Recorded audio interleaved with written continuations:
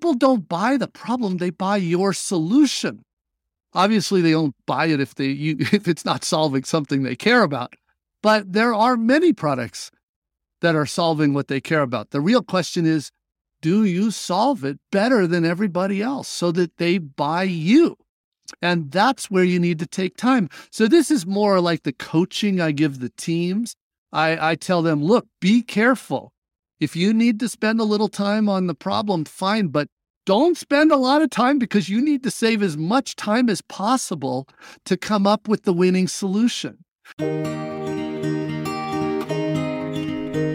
What can I say about Marty Cagan that hasn't already been said?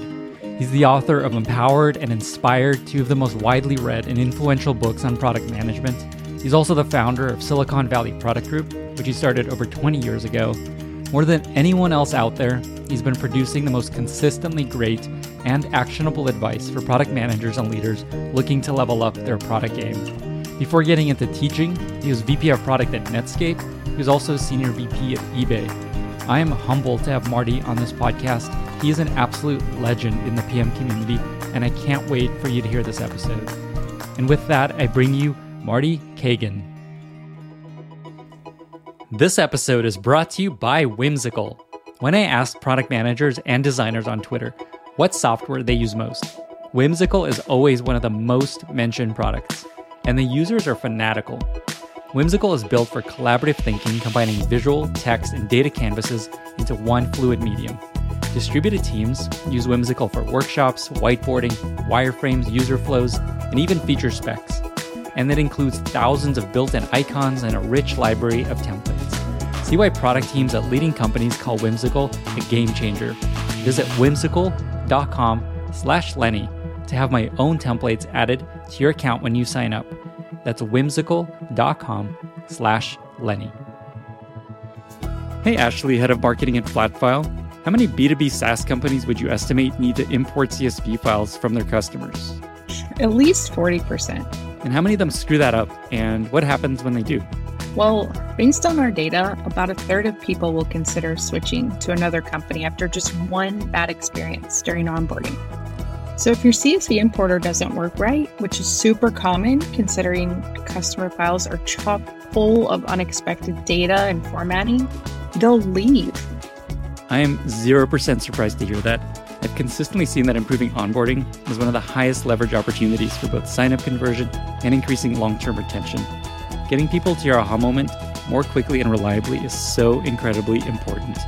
Totally. It's incredible to see how our customers like Square, Spotify, and Zora are able to grow their businesses on top of Flatfile. It's because flawless data onboarding acts like a catalyst to get them and their customers where they need to go faster. If you'd like to learn more or get started, check out Flatfile at flatfile.com/Lenny.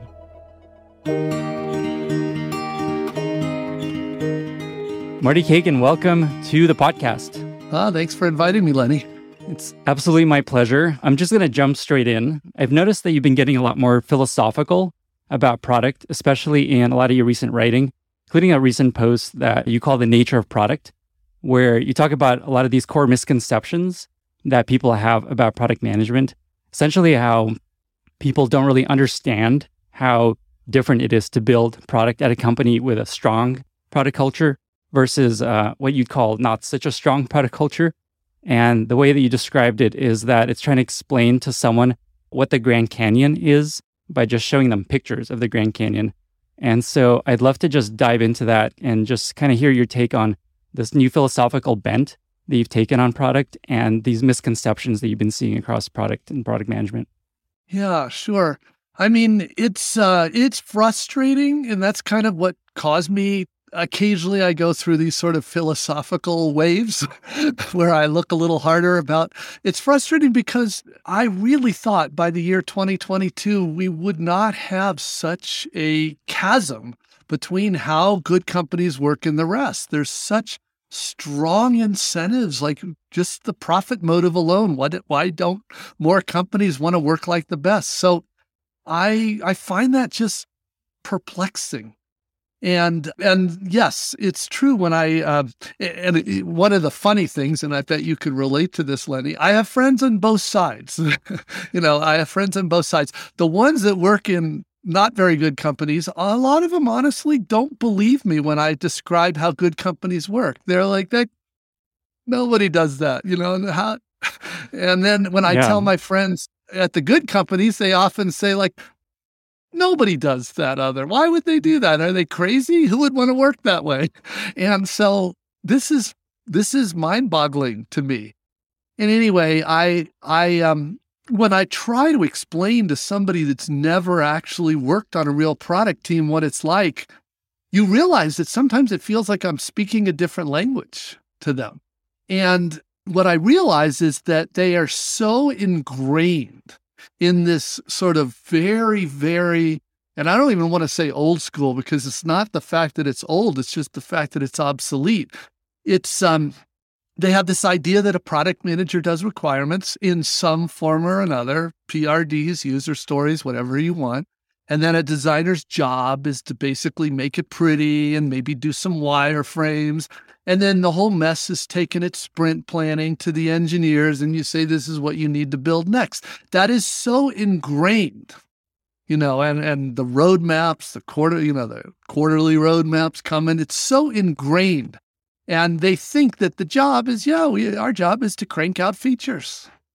And a lot of them don't even think twice because that's all they've ever known.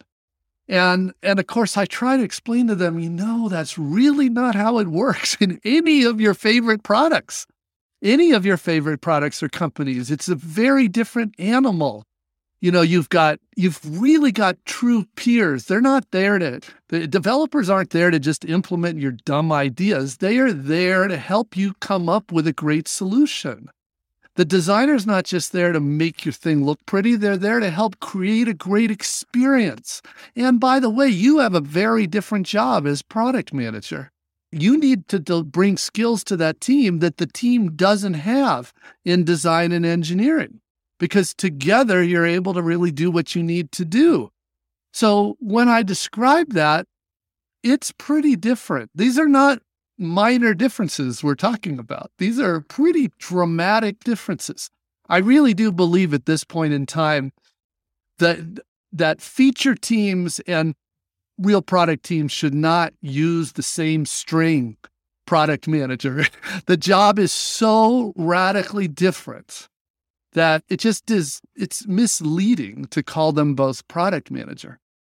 For folks listening to this and they're like, which one do I work on? I'm not even sure. What are some maybe like 3 to 5 signs that you work at a feature factory or feature team, as you describe it? Yeah, well, it's not hard to tell, fortunately. I mean, if you've seen both, it's not hard to tell. In a feature team, basically, you are handed a typical roadmap. And a roadmap, like almost everybody, even though I wish this wasn't the case, almost everybody have the same thing. That it's a prioritized list of features and projects. So some stakeholders got together, usually quarterly, and they say, look, to run our part of the business, we need these features. It's not really complicated. We need these features. And so they're giving you these features. Now realize these features are possible solutions. So you're being asked to do a little design and a lot of coding, and then some QA, and then deploy. And more generally, you're there to serve the business. Now, compare that to a real product team. In a real product team, first of all, instead of being given a roadmap of prioritized features, they're given problems to solve. So it might be a customer problem. It could be a company problem. It's all fair, but they're problems to solve. And the team is then given the skills so that they can come up with the best solution to that problem. I mean, that's sort of the Netflix principle, is push the decisions down to the people that actually have the knowledge to best solve the problem. That the engineers are working with the enabling technology every single day. The product teams are working with the users and customers every single week. So of course, those are the ones that are closest to this. Those are the ones you want to push the decision down to. Another difference is, when you're given a problem to solve, that's not output, that's outcome. So you either solve it or you don't. As you probably know, most good teams today are doing continuous deployment, continuous delivery. They're releasing many times a day. Who cares if you make another release? If it doesn't actually solve the problem, it's nothing to brag about, right? It's nothing to celebrate. So in a real product team, you celebrate when you actually solve the problem, when you accomplish those results. That's why we say product teams are about outcomes. They're not about output. So feature teams and product teams, they superficially, they're both squads, but they are very, very different. Now, it's worth double clicking on the product manager role because fundamentally the designer and the engineering role are not hugely different. We're asking the designer and the product and the engineers to step up and care just as much about what you build as how you build, but they're using the skills that you learned in university or wherever. On the other hand, in a feature team, the product manager is basically there to herd the cats, to get it now. And that's non-trivial, but they need to get stuff organized. They need to get stuff gathered. These requirements, you need to document them in whatever tool you're using, Jira or something. And then you need to get it to sprint planning. You need to make sure it comes out. That's herding cats. It's essentially a project management role. But on an empowered product team, where you're trying to come up with a solution that solves the problem you've been assigned, that's much harder because that means we have to discover a solution that's valuable, usable, feasible, viable. Now, while the engineers definitely own feasible and the designer definitely owns usable, valuable and viable, which are two of the hardest things to do, that's the product manager. And those are pretty big shoes to fill. Those are hard. That takes skill. It takes knowledge. That's why we say, in order to be a product manager on a real product team, you've got to do your homework. You touched on this idea that people mention this way of working sounds like a dreamland to folks that haven't experienced it. And I asked folks on Twitter what questions to ask you, and that came up a couple times. Is people are like, I read your stuff, and I'm like, does this actually exist anywhere? I've never experienced this way of working. Just to make people feel like this is possible. One, is there companies that are like good examples of this way of working that you like to describe? And then two, just to reaffirm this is possible. This happens at companies out there, correct? Oh, I mean, it's funny. So first of all, and I should always say this at the very beginning. Whenever I work with teams, I always try to remember to say this somewhere. Nothing I talk about, and I honestly being very clear, nothing I've written about and inspired, nothing I've written about empowered was invented by us. All we do is share the practices we see being used in the best teams. So the heuristic is pretty easy. If it's used by several of the best teams, we're like, okay, let's start recommending it. Let's see how it works there. And if it works well, we'll start advocating it. And on the other hand, somebody says, oh, have you heard about this process or have you heard about this tool? And if none of those companies are using it, I'm like, don't bother me.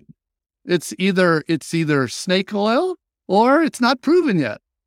We don't invent any of this stuff. We just try to share it. There's a little bit, I don't want to, I'd say the thing that we do is we try to untangle the company's culture from the technique, because every company, Amazon's got their favorite cultural stuff.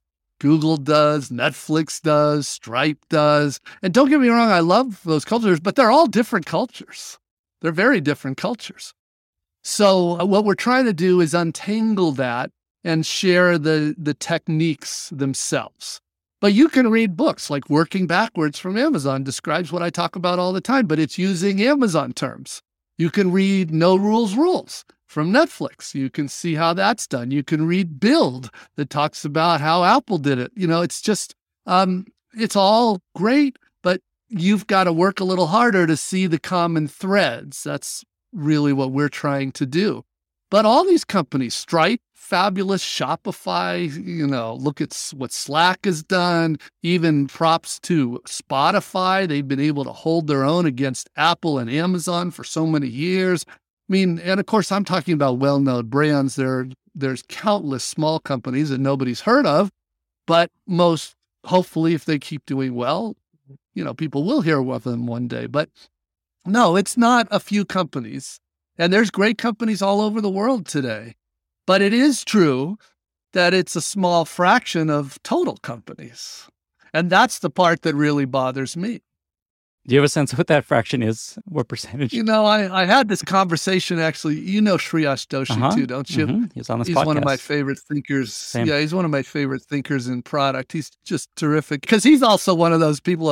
At first, he was asking me, "Do people really work like you write about? You really they're that clueless?"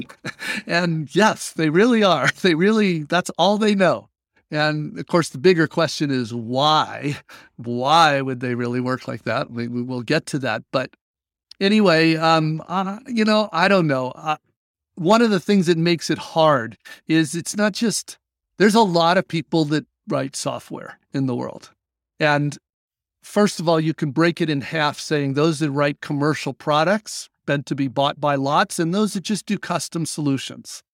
For a long time, and I don't know if this is still accurate, but for a long time, the industry analysts that I read said that it was actually a much bigger number of people doing custom solutions around the world.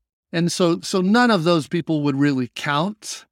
So it's hard to say. I don't even know does anybody know how many companies really do commercial products? And then what percentage? My purely anecdotal guess is maybe 10 to 15% are good product companies, something like that. Sweet. I love that there's a number. All right. Who knows? Who knows? It could be orders of magnitude off. Seems reasonable. So a lens that I want to use for part of the rest of our chat is this documentary that you've been recommending in some of your writing that I recently watched, and I'm really excited to chat about it. It's a documentary called The Lost Interview, where they interview Steve Jobs after he was fired from Apple, but before he came back to run Apple. And there's a ton of insights that you've been able to extract that I also loved listening to and thinking about, and I'm excited to kind of chat through this. So first question is just, what about this interview has struck you most initially, broadly? Yeah.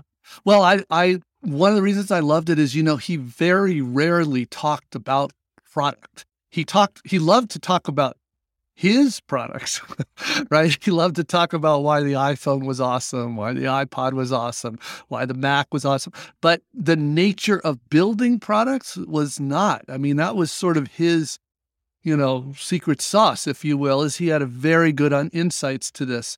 And so to find this hour-plus interview where he's very thoughtful, very sort of, he had a chance to kind of think through what went well, what went wrong.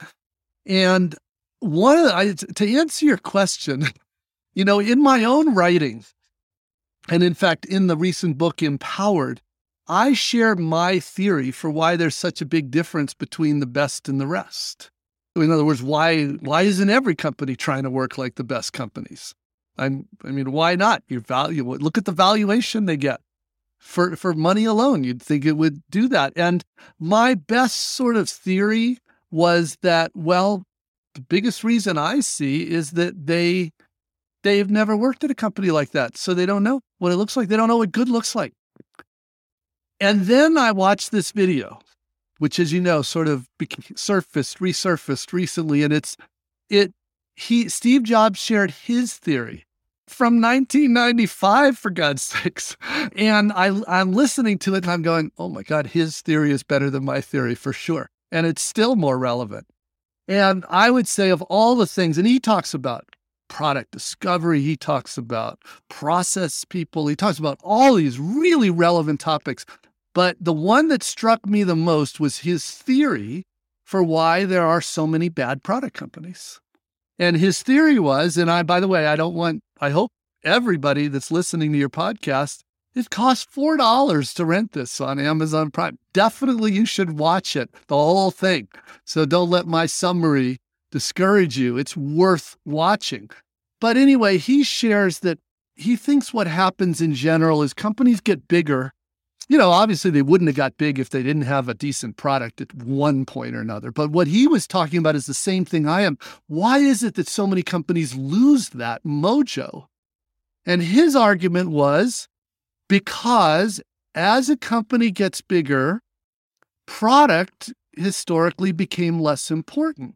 The people in a company that would be celebrated were marketing people, salespeople, finance people. These are people that, because if a company stops innovating, these are the engines for growth, right? Sales, marketing, or not growth with finance, but cutting costs.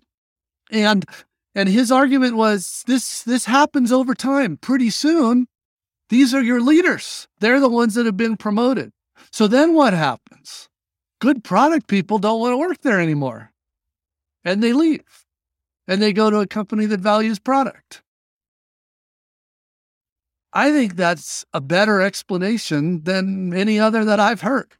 And it was so prescient because when he said this had yet to even happen to so many other companies, but it still happens all the time. I wrote an article a while ago called Devolving from Good to Bad that was observing some of this, but he really tapped into it. And honestly, I think he's spot on. I like that he describes these as diseases of a company.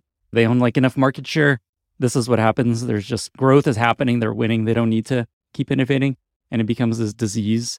And it's a really powerful way of thinking about it, that you want to try to keep this disease from taking over your culture and product and company. And I think there's like market share, and then just generally it happens. The company's just doing well. Things are going well. Let's just keep at it. Let's not break anything. Why launch something risky and new? And why not just keep selling this thing that everyone seems to want? And actually, Lenny, I think it's worth highlighting because that is an anti-pattern I see a lot, especially after the founders leave. You know how a lot of times in product we'll talk about there's value creation activities, there's value capture activities. Discovery is all about value creation. Optimization is all about value capture. And they're both great. Absolutely, you should do both. But so many companies after the founders leave, they're scared. They're literally scared. The product teams are scared. The executives are scared. And the reason they're scared is because they don't know what is essential and what is incidental. They're scared they're going to hurt the thing that's fueling the business. Now, of course, the founders knew the thing because they were there from the beginning. They have all this institutional knowledge. They know what's important. They know what's not. And they have that confidence. Sometimes we talk about the moral authority of the founder. They know, and they know deeply what is essential and what's not. But when they're gone, very often we see companies that are scared. I can tell because all they're doing is little low-risk, optimizedly A/B tests.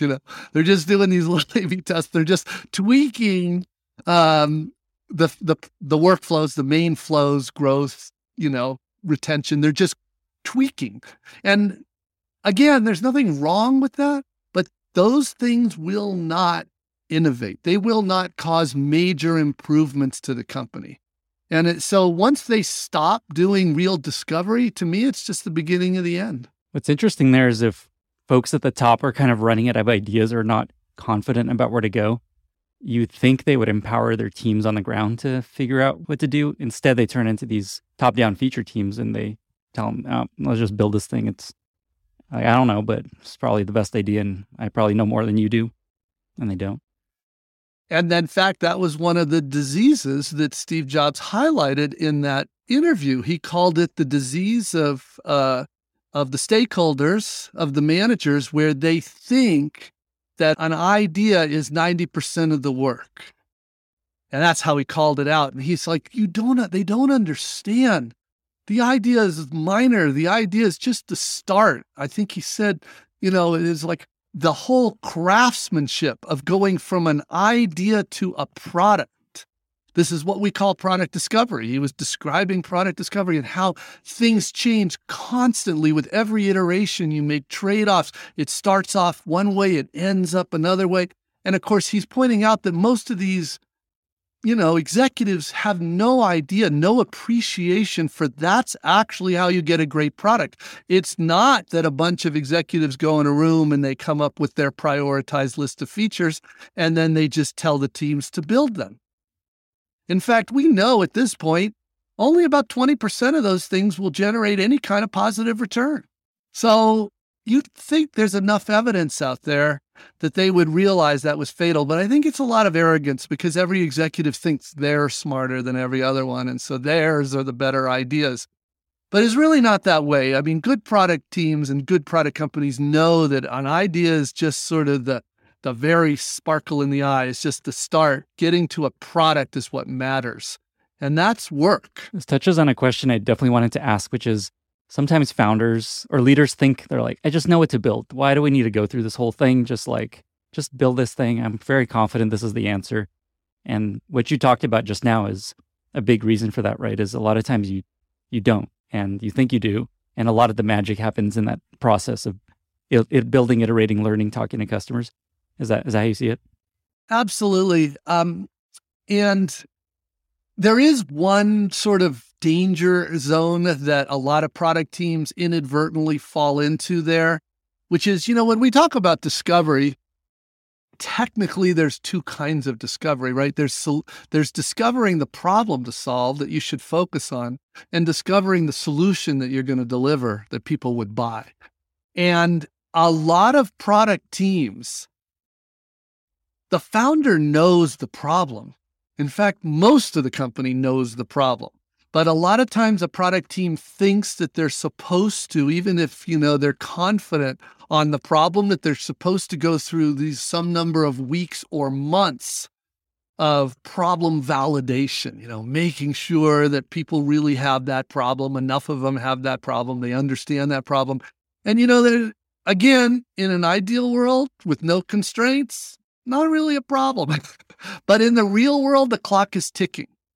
And if you use, say, 2 weeks of just verifying the same thing the founder already knew, that founder is probably very frustrated at this point because you haven't even got to work on the solution. And people don't buy the problem, they buy your solution. Obviously, they don't buy it if it's not solving something they care about. But there are many products that are solving what they care about. The real question is, do you solve it better than everybody else so that they buy you? And that's where you need to take time. So this is more like the coaching I give the teams. I tell them, look, be careful. If you need to spend a little time on the problem, fine, but don't spend a lot of time because you need to save as much time as possible to come up with the winning solution. And it's worth pointing out, since we were talking about Steve Jobs, he was all about that was solution discovery when he was describing the sort of 5,000 things you keep in your head. That's solution discovery. So that's important. Product teams need to know that that's where they will either succeed or fail. I know this point is really important to you, this idea that PMs are taught that their job is to figure out the what and not the how. And just to reinforce this point, you're a big fan of, no, that's completely wrong. PMs are very responsible for the how also. That one always makes me laugh because I was thinking, do you know how many hours a week I'd need to work if that was my only job? Just to say, I'd phone it in 15 minutes a week. I'm done. I did my part. This is ridiculous. And of course it misses, again, all you have to do is think through it a little deeper. When you're trying to come up with a successful solution, I mean, there are different taxonomies out there. The one I use is it's got to be valuable, usable, feasible, viable.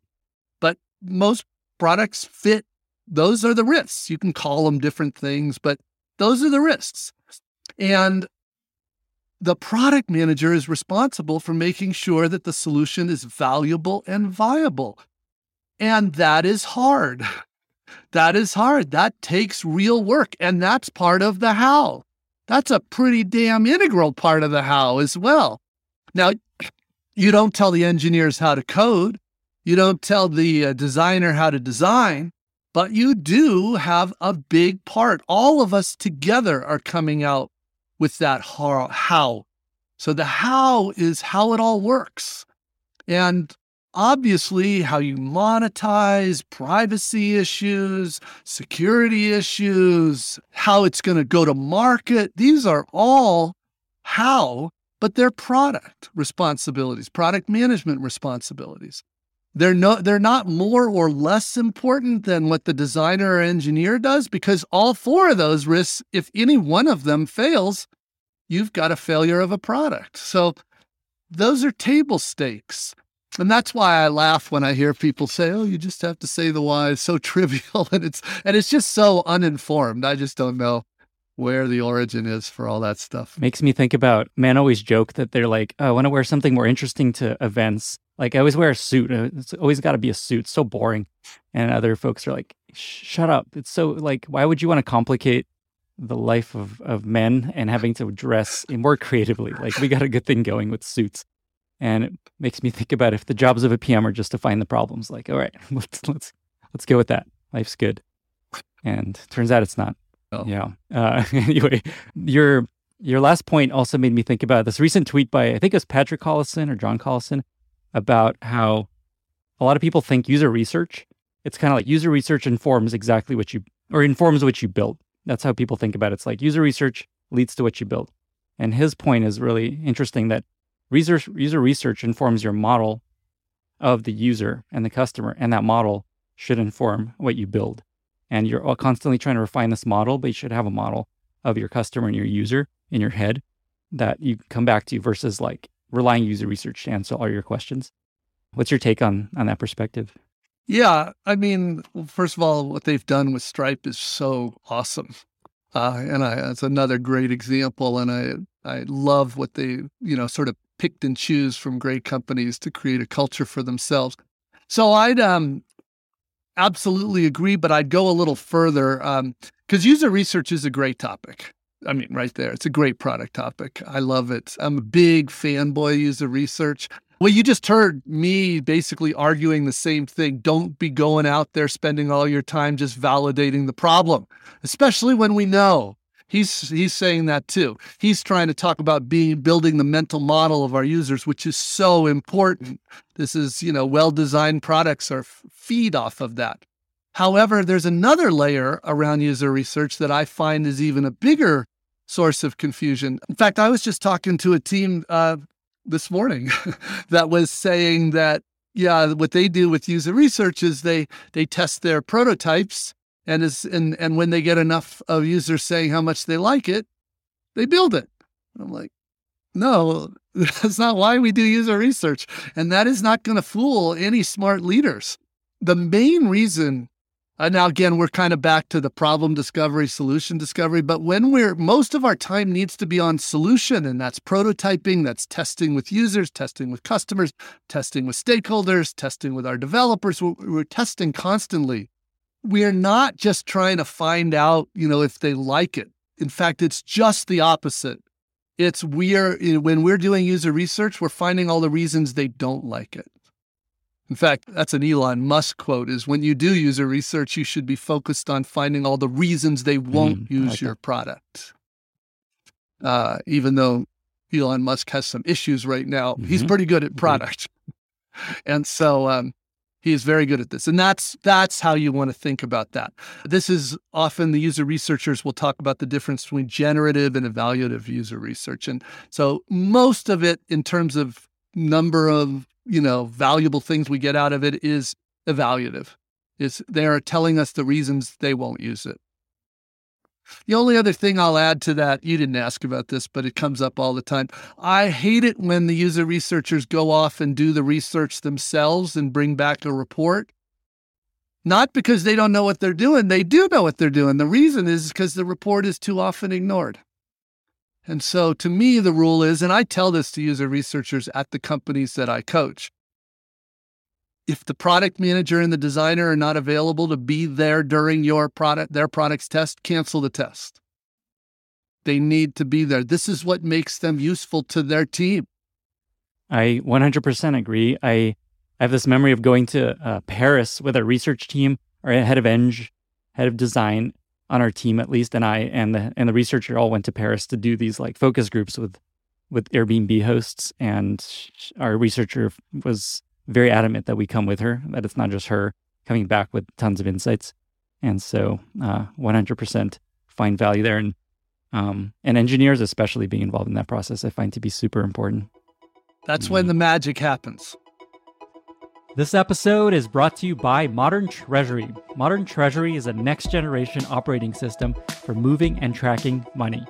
They're modernizing the developer tools and financial processes for companies managing complex payment flows. Think digital wallets, fiat crypto on-ramps, ride-sharing marketplaces, instant lending, and more. They work with high-growth companies like Gusto, Pipe, ClassPass, and Marqeta. Modern Treasury's robust APIs allow engineering to build payment flows right into your product, while finance can monitor and approve everything through a sleek and modern web dashboard.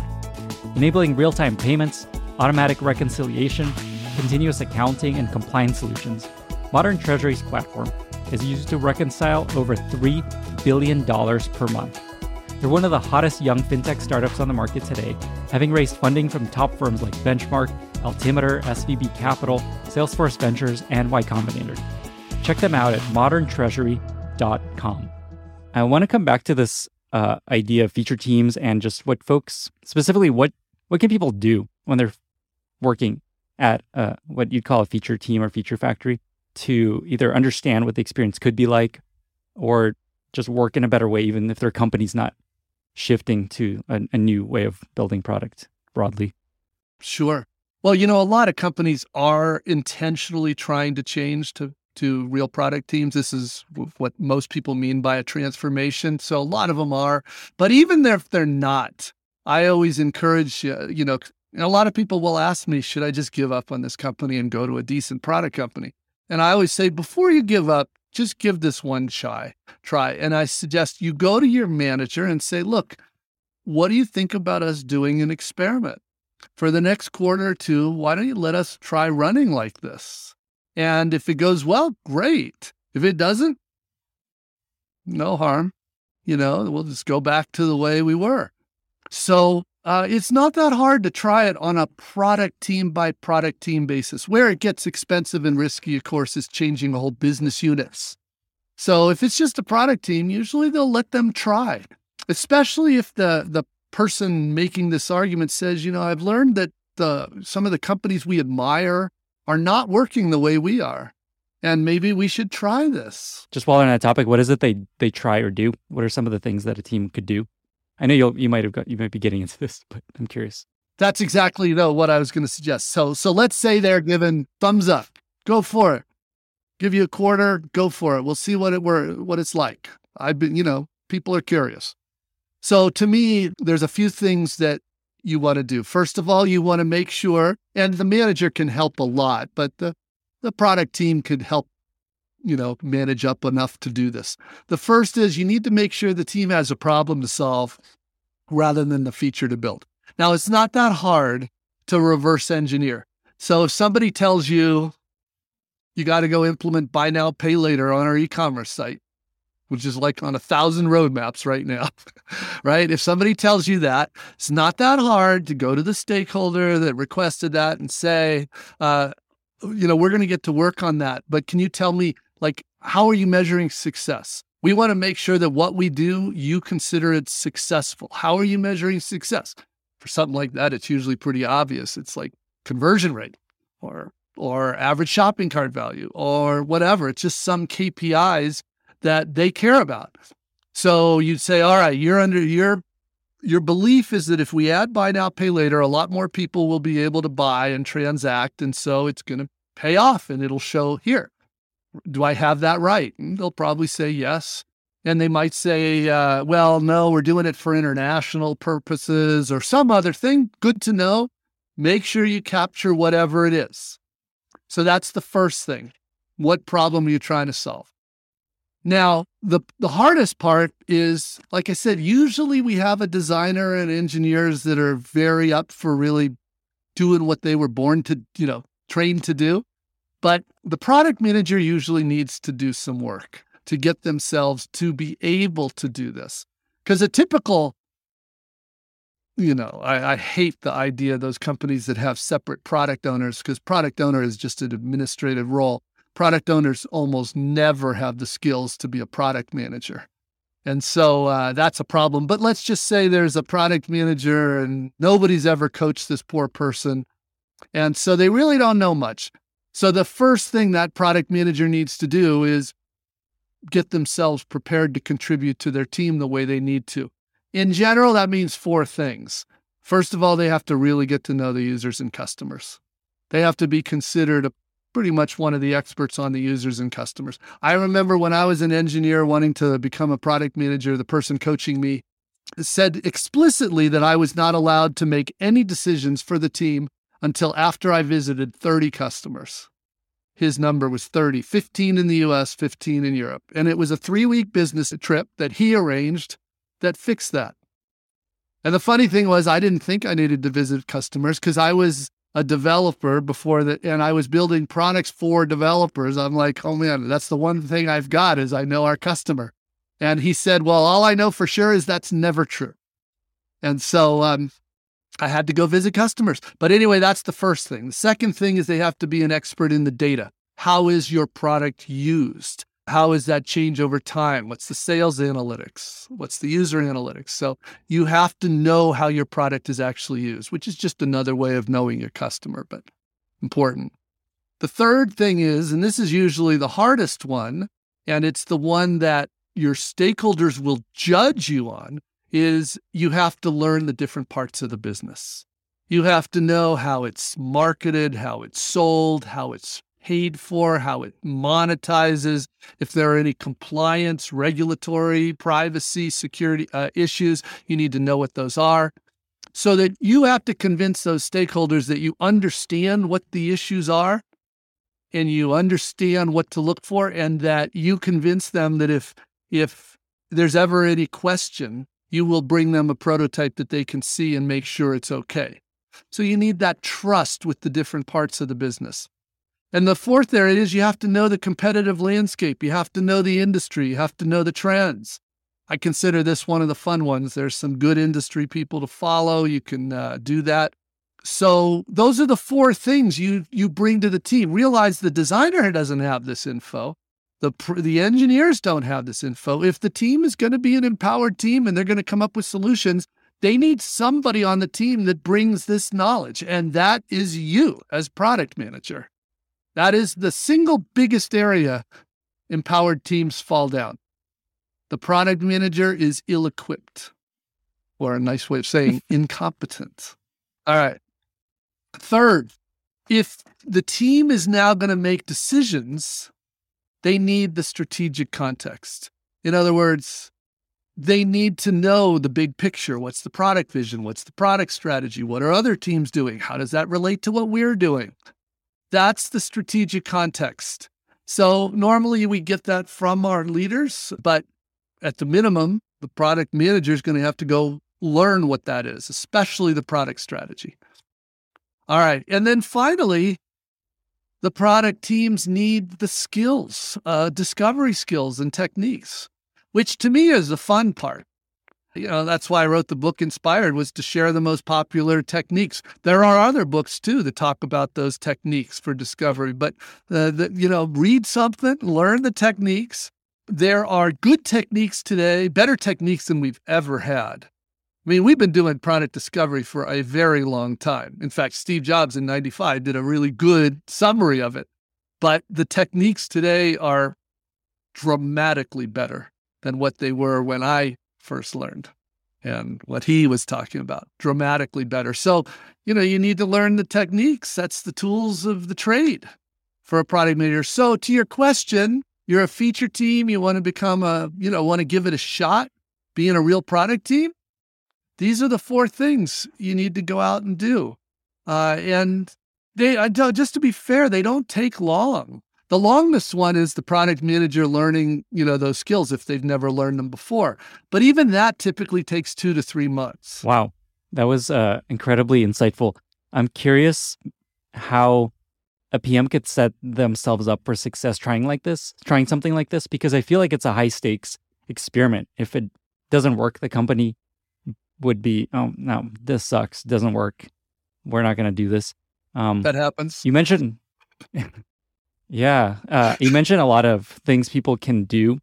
And then you mentioned reading Inspired. Is there anything else, just like things that would set people up for success in one of these experiments within their larger company? Well, in particular about what we're talking about now, Teresa Torres's new book, Continuous Discovery Habits. That's a very good book. It's right on point, talks very much about these skills. And, will basically hold your hand through those first weeks. Another good book is Sprint, Jake Knapp's book. That also will hold your hand. Now, that's a particular technique. It's a whole 400 pages on one technique, but it is a good technique. Those will hold your hands through it as well. The other thing is you can go out, if you can find somebody who can coach or mentor you. I mean, that's how I learned it. That's how most people I know learned it, is they had a manager that gave a shit about their career. And they were like, this is what you need to do. I remember when I first learned about the discovery concepts, I was an engineer, and then I had been promoted to tech lead. And my manager said, now that you're tech lead, you have to care as much about what you build as how you build it. And he said, that means you have to get involved in things you were never doing before as an engineer. And I had been an engineer for several years, sort of working my way up the little ladder. And I thought that was super interesting. In fact, that was my first taste of product, because I started what we call discovery today. I started getting involved. I started going out to customers. I started learning these problems. So, I wish more, if I could change one thing in the industry, it would be everybody would have a decent manager that cared about their career and could help them get better at their job. How do we make that possible? One thing, because sometimes I have a tendency to be kind of cynical, when it's the world has changed so little over the years.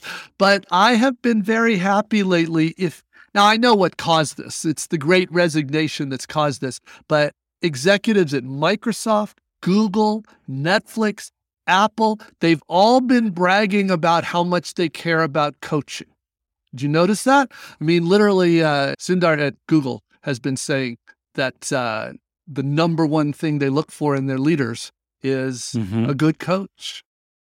The number two thing is that they're not a micromanager and they know how to empower their teams. But at Microsoft, they have 3 principles for their leaders, their managers, that they've been advertising. Number 1, coaching. Number 2, caring. I forget what number 3 is. And then at Apple, they have 4 big responsibilities for their leaders. Coaching is one of them. So they've all been more vocal about this.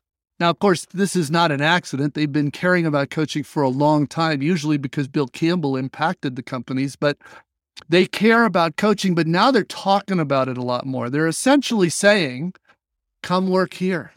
We care about developing you in your career. Yeah, I know that you teach coaches. You have a conference, I think, recently where you're coaching coaches. Is that right? Yeah, not so much at conferences.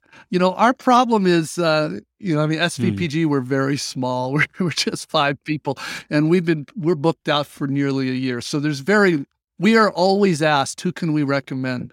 And the truth is, we don't have that many people that we know and can recommend. I mean, there's a lot of people that do feature team stuff, but the people that ask us are because they want to become like a great product company. And so we don't know that many. So we decided to do a session in Europe and a session in the US where we invite people that are independent coaches. We don't charge them anything. This is just a way to get to know them and hopefully help them. So we did that in London a couple months ago, and we're going to do it in New York in December. That's definitely one of the most common questions I get is where do I find a coach? Who's a good coach? And so I really love that you're creating more coaches and helping coaches get better. Along that same line a little bit, how do you think the role of product management is changing and evolving? This is one of those sort of 2-fork answers. At good companies, it really hasn't changed much at all. And I mean for more than 20 years. It really hasn't changed at good product companies. Now, the techniques they use have changed in some dramatic ways, but the job, the principles, hasn't. However, if you look more holistically at the industry, what a cluster, what a mess. Look at, there's so many different product-related titles, most of which are ridiculous. The 2 that really drive me nuts are all over Europe. You find product owners. And those product owners are taught by agile coaches, most of which have never done product for a day in their life. All they know is process. So they're teaching a process. It's as ridiculous as taking somebody off the street and saying, I'm going to teach you Scrum, and then you're going to all of a sudden be an engineer. How ridiculous is that? Scrum doesn't teach you how to develop, just like a product owner course doesn't teach you how to be a product manager. So the result is, inadvertently, the blind leading the blind, and we have never had such a high proportion of completely unqualified product people. And of course, in the U.S., we don't. That's not as big a problem in the U.S. It is a problem more on the East Coast than the West, but it's not as big a problem. We have other things going on, sort of. There are some very good implementations and definitions of product ops out there. But there's also some really bad ones, and those are causing the same problem. One of the things I try to tell, forget all these stupid roles and terms and all this. There's really 3 things that are sacred for a product manager. And I'm very flexible on everything else, but these 3 are sacred because they're right at the heart of what it takes to succeed at the job. The first is that product manager needs unencumbered access to their users and customers. Anybody that tries to get in between of them and their customers is not helping, even though they're often well-intentioned people. They say, oh, it's my job in customer success to do that, or my job in sales, or no. That is like, you get cut off from your customers, you're screwed as a product manager.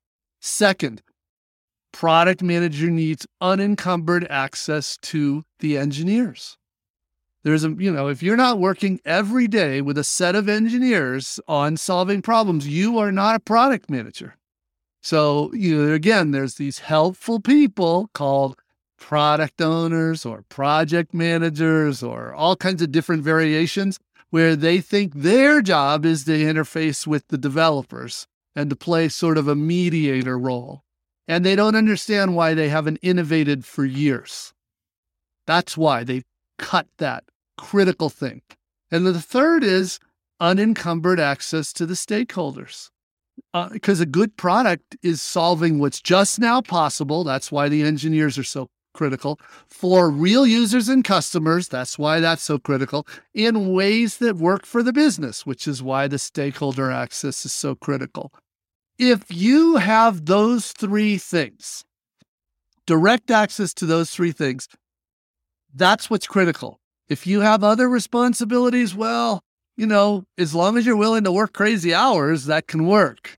But if you're working, if you want to have more of a sane life, you can take all this other stuff, project management, quality assurance, product marketing, all this stuff, runtime, production operations, literally, you can pass those to other people, but don't delegate those 3 things. I just keep begging companies, they think they don't realize the damage they're creating when they do that. And of course, why they do it is no secret. They say, oh, that product manager job is too hard for one person, so we're going to split it in half. And they have no idea the damage they're creating, but that's what they're doing. So pulling off other responsibilities is no problem. It's a good thing to do, especially as you grow, but never when you touch those 3 sacred things. Awesome. I was exactly going to ask that the PM role is so full of things to do and such an intense job with so many responsibilities. And so the intention is good. Take some things off the PM's plate. Specifically, product ops, I've been seeing grow, as you've said. Just to kind of double click on that, is your sense that's not a great role to have and not a productive direction, or is there times when that's actually helpful? Well, this is where, from what I just said, if you now talk about product ops, if product ops is created to replace one of those 3 things, which is some of the common definitions, it's bad. If product ops is there to take my favorite there's lots of good definitions of product ops too, but some jobs, some products have a big runtime responsibility, runtime production issues, triaging bugs, trying to figure out what's going on. A little bit of that is totally normal, right? Everybody does that in every company. But sometimes it becomes so much that there's just no time left for figuring out what should be built next. It's just fighting fires every day. That's a good definition of product ops. Another good definition are the people who create the tools to help product managers be more productive. That's a good definition. But notice those aren't taking away any of those three things. But one of the common definitions is they're like, oh, well, we get so much data on how our products are being used for our customers. We've created a product ops person that's going to sort through that data, and they'll tell the product manager what they think they should hear. Just to reinforce this point, what are the three things again, in case folks didn't catch it all? Yeah. Direct access to customers, direct access to the engineers, direct access to the stakeholders. Awesome. Maybe a last question is, are there other trends that you're worried about in product management where the role of PM is going? Well, I am very worried about the two trends I just described. I'd say the thing that has always been a risk, and it's just not going away. And by the way, Steve Jobs talked about this. This was the other disease he talked about. And that's the disease of process people, which, by the way, is another one of the bad instances of product ops is process people. So, the truth is, and I know where this comes from, I understand it, but, scaling is hard. Do you know anybody who doesn't think it's hard? I do not. It's hard. And fundamentally, there's two ways to scale. You can scale with process or you can scale with leaders. The only way I know that leads to good outcomes is scaling with leaders. But the easier, more appealing one to so many companies is scaling with process. And that's why you see, like you might look at something like SAFe and say, are these people freaking crazy? Are they nuts? There is no good there. It is just it's just repackaged waterfall. What the hell are they thinking? Well, what they're thinking is, we have an answer to scaling with process. And that is very attractive, especially to some old school CIO that doesn't even understand software. And so it grows like crazy. And, that's not the only one. There's a bunch of those processes and, people are fooled. It's just marketing. So they call themselves agile, but it's nothing to do with agile. It's sort of the antithesis of agile. So I am very worried about that trend of thinking that process is ever the answer, because it's not. It just isn't. And all the best leaders I know, whether we're talking Bezos or whether we're talking Elon Musk or, anybody, Steve Jobs was saying it in the video, be careful of the disease of process people. They will destroy your company. What an incredible way to wrap up. Just two last questions. Where can folks find you online if they want to reach out, learn more, and how can listeners be useful to you? Well, all of our stuff we publish for free at svpg.com, SiliconValleyProductGroup.com. You can also find me reluctantly on social media, but I do the minimum possible. The signal-to-noise ratio on social media is so terrible. I try to focus on other places, but that's where you can find me for sure.